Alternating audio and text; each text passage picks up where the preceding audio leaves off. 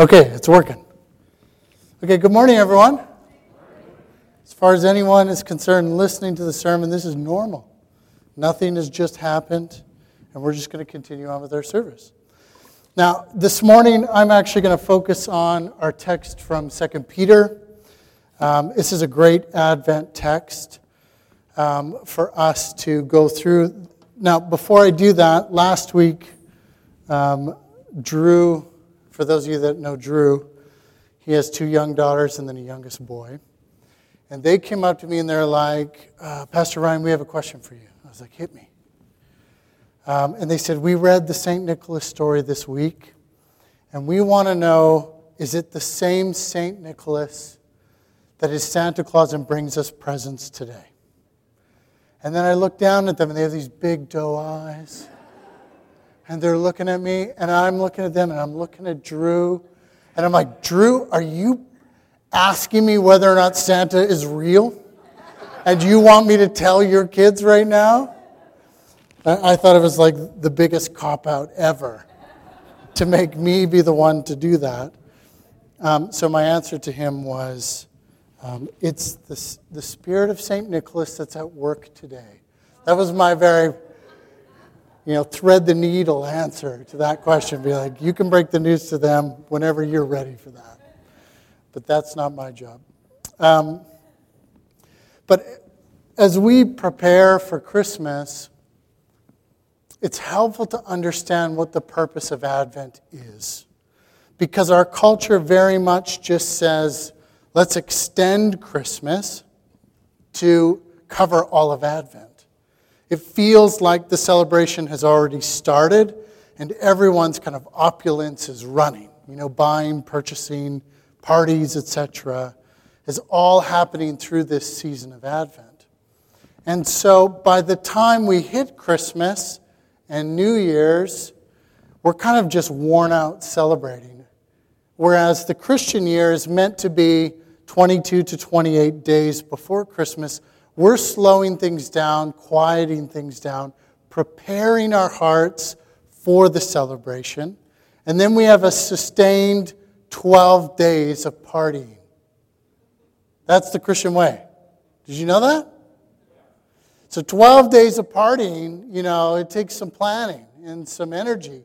But if you're worn out before you even get there, it's like, okay, let's just get back to normal life on December 27th, right?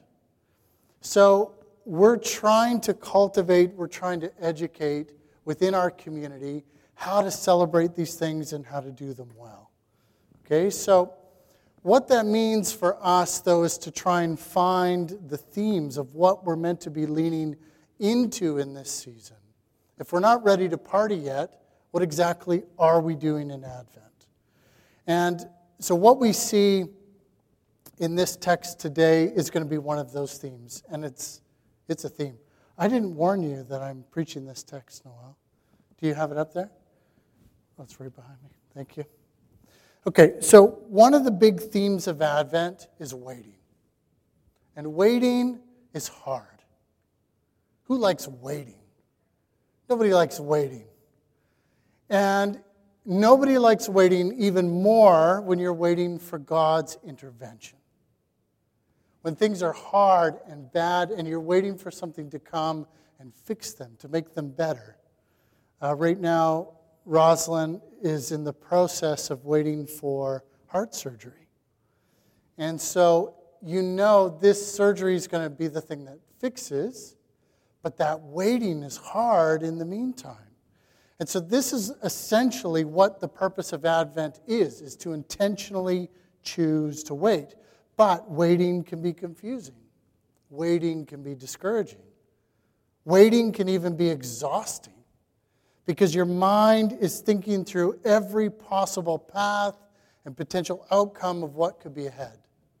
And yet, waiting is a fundamental of the way of Jesus. You could even say that the whole of the Old Testament is about waiting. From the very first chapters of Genesis to the last verses of Malachi, God is promising to send a Messiah, a solution to the human condition, and to bring an end to evil in the world. but it's always waiting. And generations come and go. And a new generation comes and receives the promise and holds it, and then they go without seeing the promise actualized. And so for generation after generation after generation, approximately 4,000 years of the Old Testament, we see waiting. And it's this process of just passing on the promise, hoping the next generation gets to see the fulfillment. Is our generation built for something like that? No. Like that, the concept of that is so foreign to us. Because everything we've been taught is whatever we need, we should be able to get our hands on now and have it for ourselves. So this idea of like a promise that would span generations, and we trust that it'll happen even after we die, and that we'll feel the benefits of that, is wild. It's so wild to consider something like that. So Advent is essentially a season devoted to that very thing. Sounds fun, doesn't it? This idea of like intentionally waiting, intentionally feeling what we need and what we're waiting for. And this is how the Christian calendar sets it up.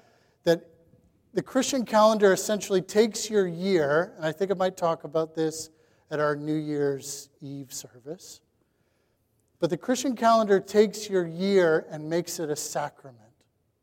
It says the whole year ahead of you, we're going to use it, we're going to grab a hold of time and use it for you to participate with Christ. So you're not just going through another year of life, you're going through another year of Christ. That's what the Christian year does. That we live purposefully into Jesus and according to Jesus. And Advent is a season that's set apart for that waiting time. We practice what it would feel like to await what's called the Tempus Adventus Christus, the time for the Christ to come. And we await his coming again in glory. And so we live between these two Advents. Advent means the coming. So the first Advent we have is the coming of Jesus and his birth. And the second Advent we have is Christ's second coming. And we live in between these two Advents. It's hard to make sense what we should hope for in between these two Advents. But what Advent helps us do in this season is sit in the dark, being honest about all that is wrong in us and in the world, while knowing that God has followed through with his promises to send a solution. So we know we have the Christ because we have the birth. But he also has not finished it, the work of salvation yet. So we're waiting for Christ to come again. Though he has defeated sin, evil, and death through his cross and resurrection, he has yet to destroy sin, evil, and death forever. And we live in the in-between. But that's actually very helpful to understand how we're meant to engage with Christ and engage with the gospel, knowing that the work of salvation has come and has begun and has done a great deal of incredible accomplishments, but there's still some yet to come, and we're waiting for that. St. Peter, in his epistle here, is writing to comfort followers of Jesus who are confused and discouraged by having to wait so long for Christ's second coming. And they think they had it bad. We're waiting a heck of a lot longer, aren't we? So what we want to do is we want to take St. Peter's words here, and we want to pull them into our present to go, okay, how does this help us make sense of our world and what we're living in? So he begins in verse 8. But do not overlook this one fact, beloved, that with the Lord 1 day is as 1,000 years, and 1,000 years is 1 day. When you read the New Testament, the way the early church thinks about Jesus' second coming is imminently. Right? So imagine they've just seen Christ's life, they've just seen his ministry, they've just witnessed his crucifixion, or heard of it. They've now witnessed his resurrection. The early church had 500 people that saw the resurrected Jesus. Paul talks about that when he writes to the Corinthians. Okay? So all these people see that Jesus is not only miraculous in healing and revelatory in his teaching, but he's sacrificial in his death to solve the problem of sin. And they see him resurrected from the grave, and then they see him ascend into heaven, and he says, I'll be back, don't worry. I'm going to come back and finish this work. So the early church has this strong sense of any day now Jesus is coming. And now, as the years go on in the New Testament, people start to get a little bit uncomfortable with that fact. They're like, dude, he didn't come back. Or did we miss it? Or what should we do in the meantime? Some people are making fun of them because Jesus hasn't come back yet. And so it's this confusing component that thankfully we have the original 12 apostles, or some of them, around still to address this stuff to the early church. And so Peter begins by saying, let's just give it some perspective and keep in mind that the God of the Bible is outside and beyond time. For God, one of his days is like 1,000 of your years. For eternity, the whole history of the universe, the earth, and humanity in comparison to eternity is but a thought. Eternity has no beginning and no end.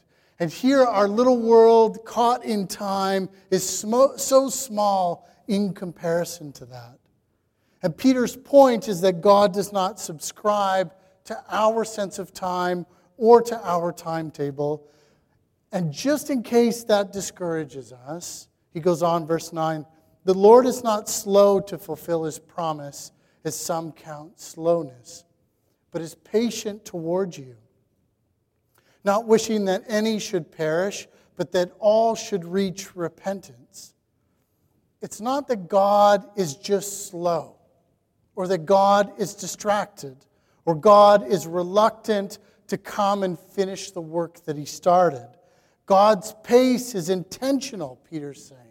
His slowness is actually patience towards you and towards the world. That's what motivates God's waiting, is patience. Because the motivation for him is that all should reach repentance. Notice that language that Peter uses. The desire of God is that all should reach the point of repentance. Why is repentance something that needs to be reached? As though it's like a journey you have to get to. I think it's because self-awareness must be reached. Like similar to hitting rock bottom, where you see things clearly.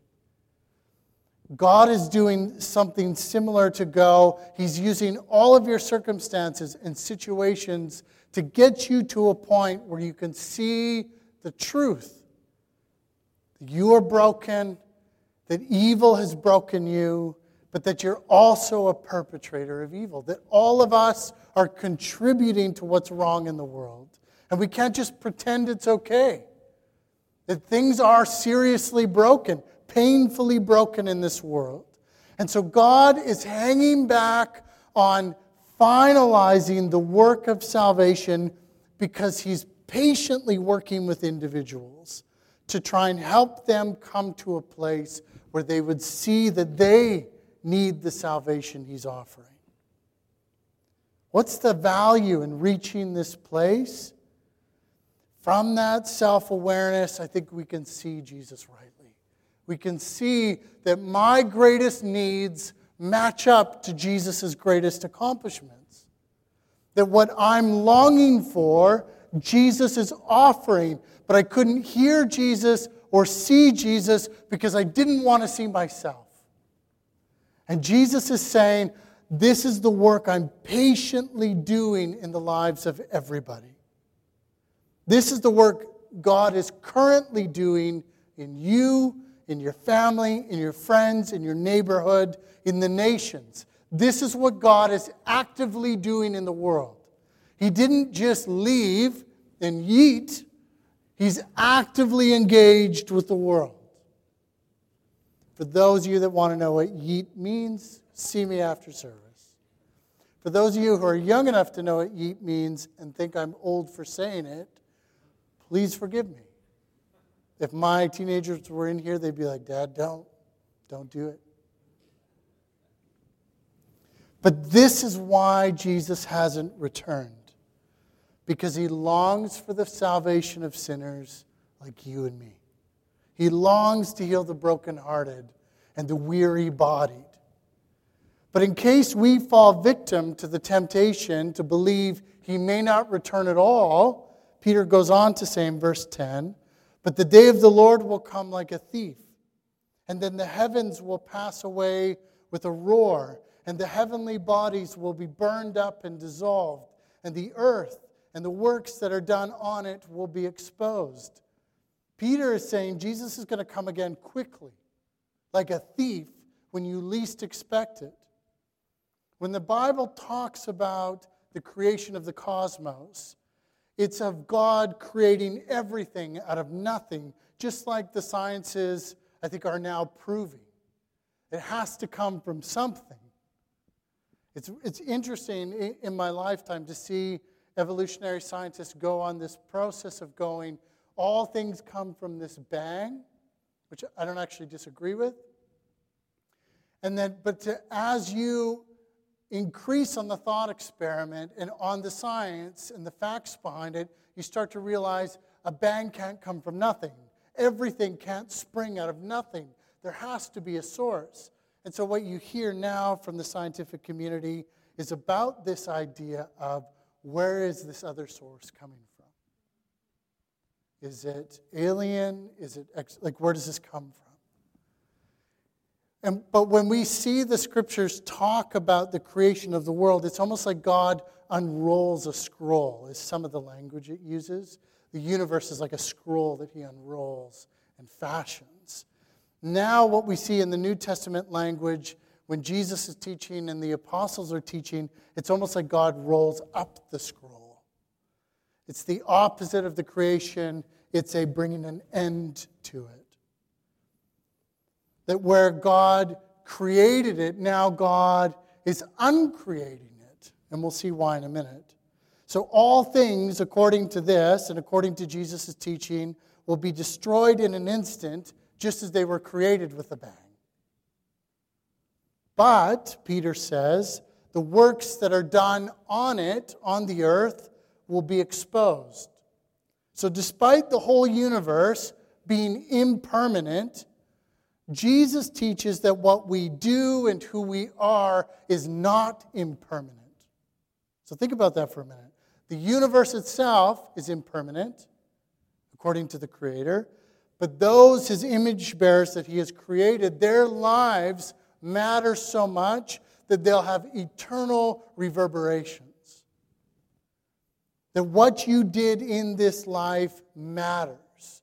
And it's saying on that day, it's like the decreation or the uncreation of the world, the destruction of the world. What will be left is the works of humanity. So each person's story and life that they've lived will be almost unveiled or exposed is the word that Peter uses.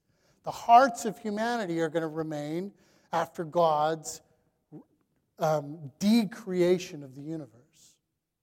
Stick with me. I know this is big. Verse 11, Peter goes on, since all these things are thus to be dissolved, what sort of people ought you to be in lives of holiness and godliness? So the way of Jesus works is he's saying, if all of this world and all of these possessions and all of the creation and everything that we can see is going to be dissolved, but you matter on an eternal level, what sort of people or person ought you to be?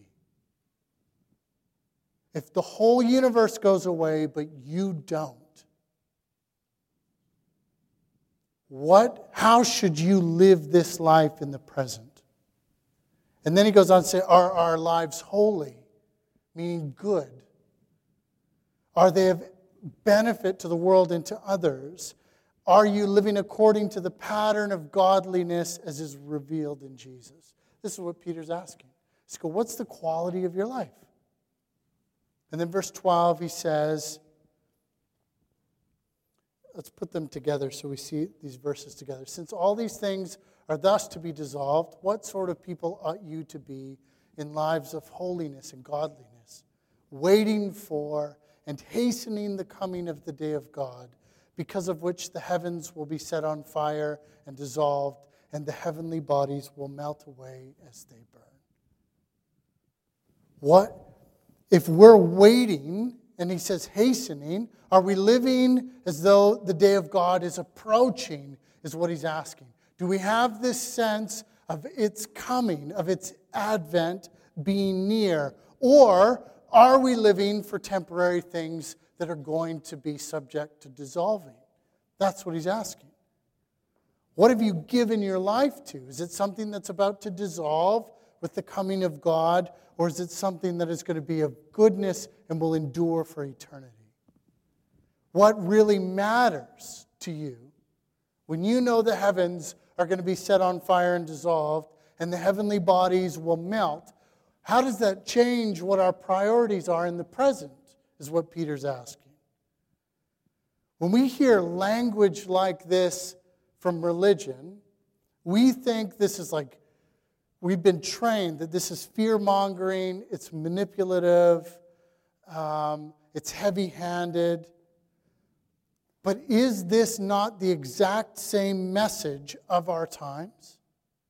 The idea that the earth is going to be destroyed, all things are going to be burned up, everything we have is going to be dissolved, and this life is on the brink of total and utter destruction.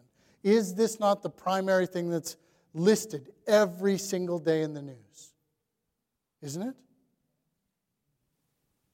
So here's what I want you to see, is a synergy between the message of the Scriptures and the message of the way of Jesus about the end of all things and what our world is currently feeling, is this groaning of like everything is broken and things are so wrong, it's a self-destruction. What's going to stop and save this? That's the message.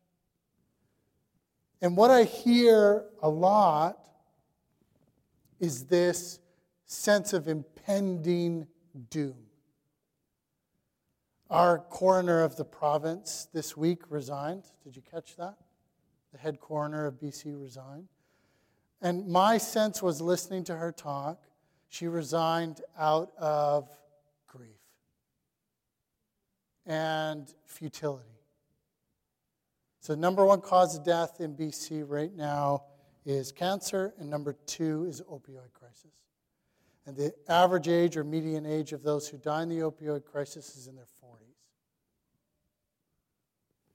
And so what we heard from the coroner was just this sense of like, I don't know how to fix this, and I don't know what's going to help, and I can't take it. I can't take this position anymore. Then what do we hear next? We hear housing crisis. We hear food crisis, because groceries. We hear international instability crisis. We hear debt crisis. We hear Trump crisis. Tyranny crisis. We hear all political crisis. We hear crisis.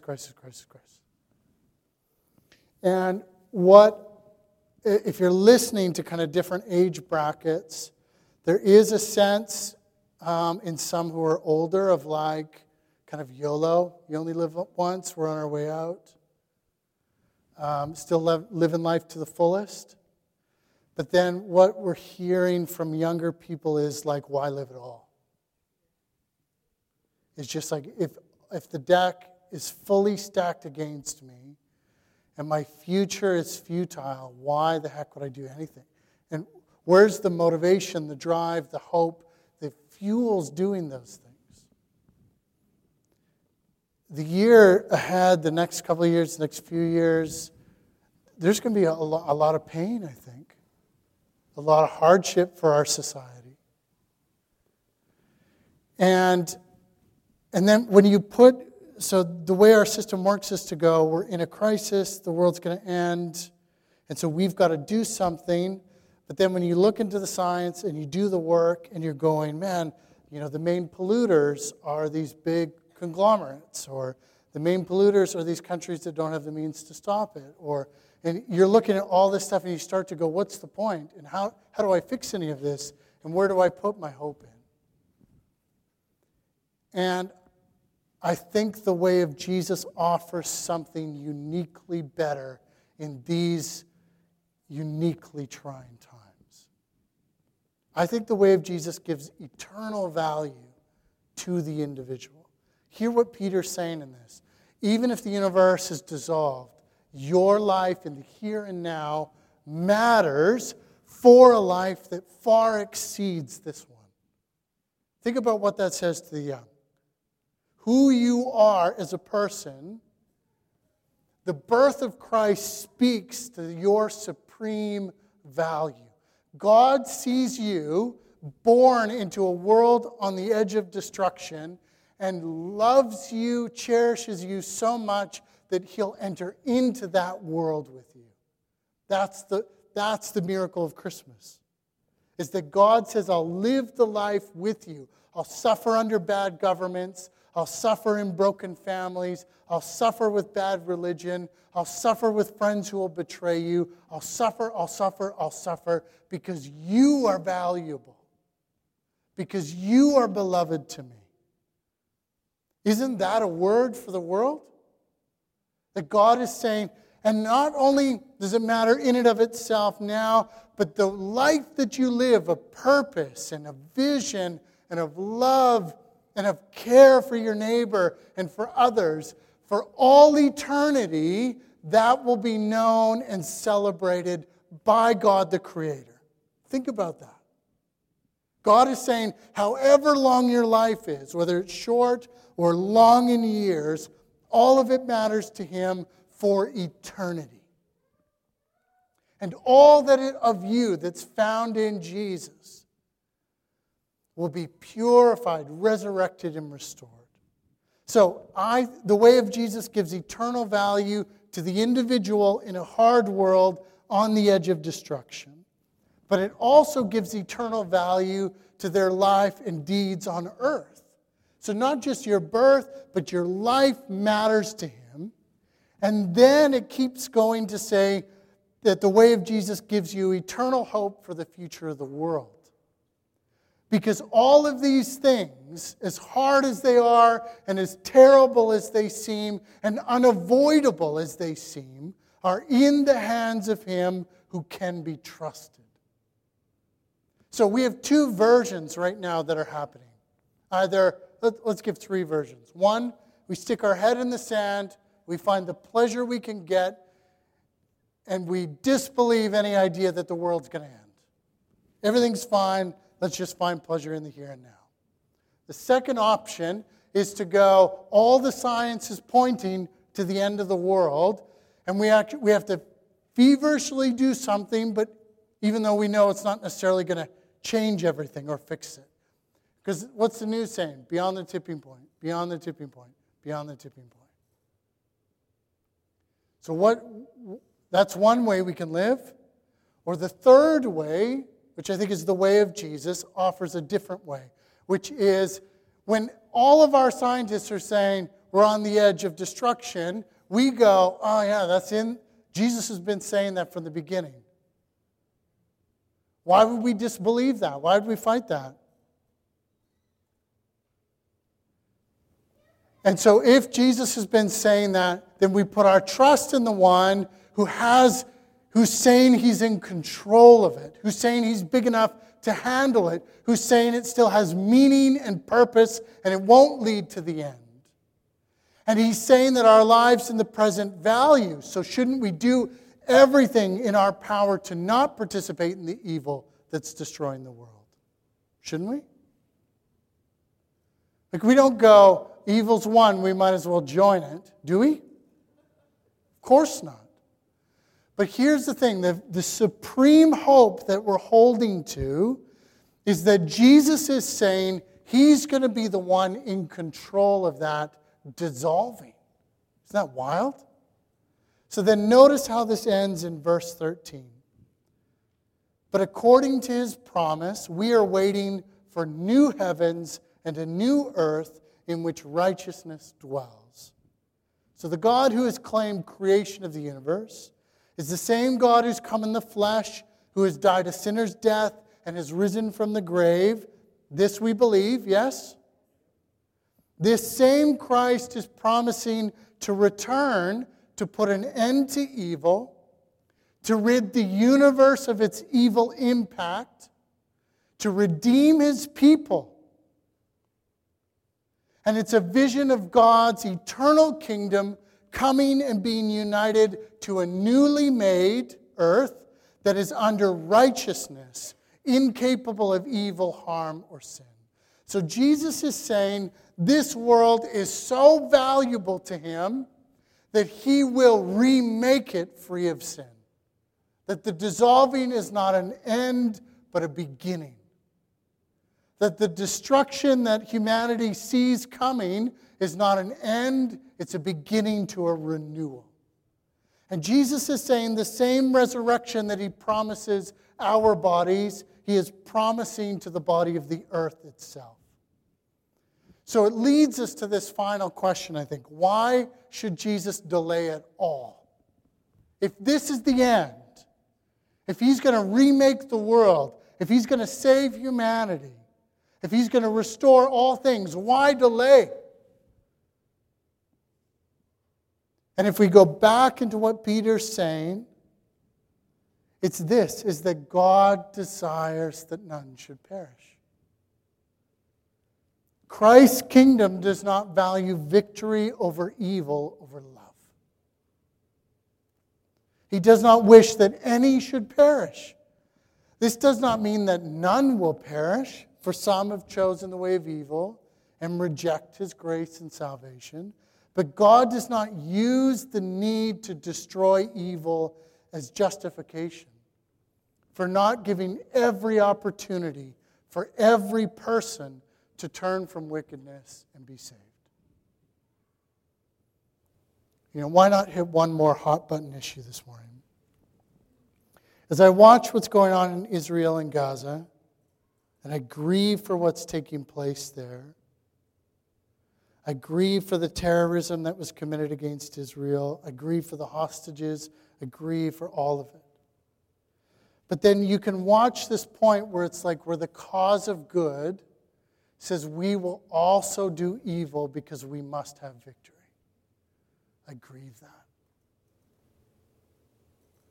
The loss of innocent life that we see in war within the nations.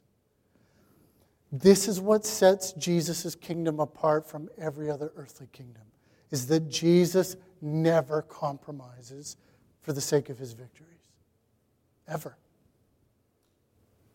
That Jesus is going to go to every step and every detail of every individual person to go, I'm going to be with you through your life story, and I'm going to seek to draw you in that you would reach the point of repentance where you would go, I can't fix this. I can't do this on my own. I've done wrong. I've hurt those I love. I've hurt the world. I've hurt my Creator. And I see salvation in Jesus. This is what he is doing with every single individual. And not compromising on any one person. And so he delays on the glory of his vision and the salvation of the universe, where heaven comes to earth. He delays because of those individual people. That's what we believe. So, living between these two Advents, we know that Christ has come to us to comfort us in the midst of our suffering, to bring us salvation in the here and now, while we await the final salvation of all things. But what it does to the in-between is makes it clear, if God is on a mission now for every soul, then this must be our purpose for the here and now as well as his church. It has to be. It has to be for every soul, that they might come and find salvation as we have. Amen? This text is the spirit of Advent. Honest about the dark, but the ever-increasing light of the promise is getting brighter and brighter and brighter. And with it, we pray, comes true repentance and true faith in Jesus. Amen. Let's turn our hearts to the table.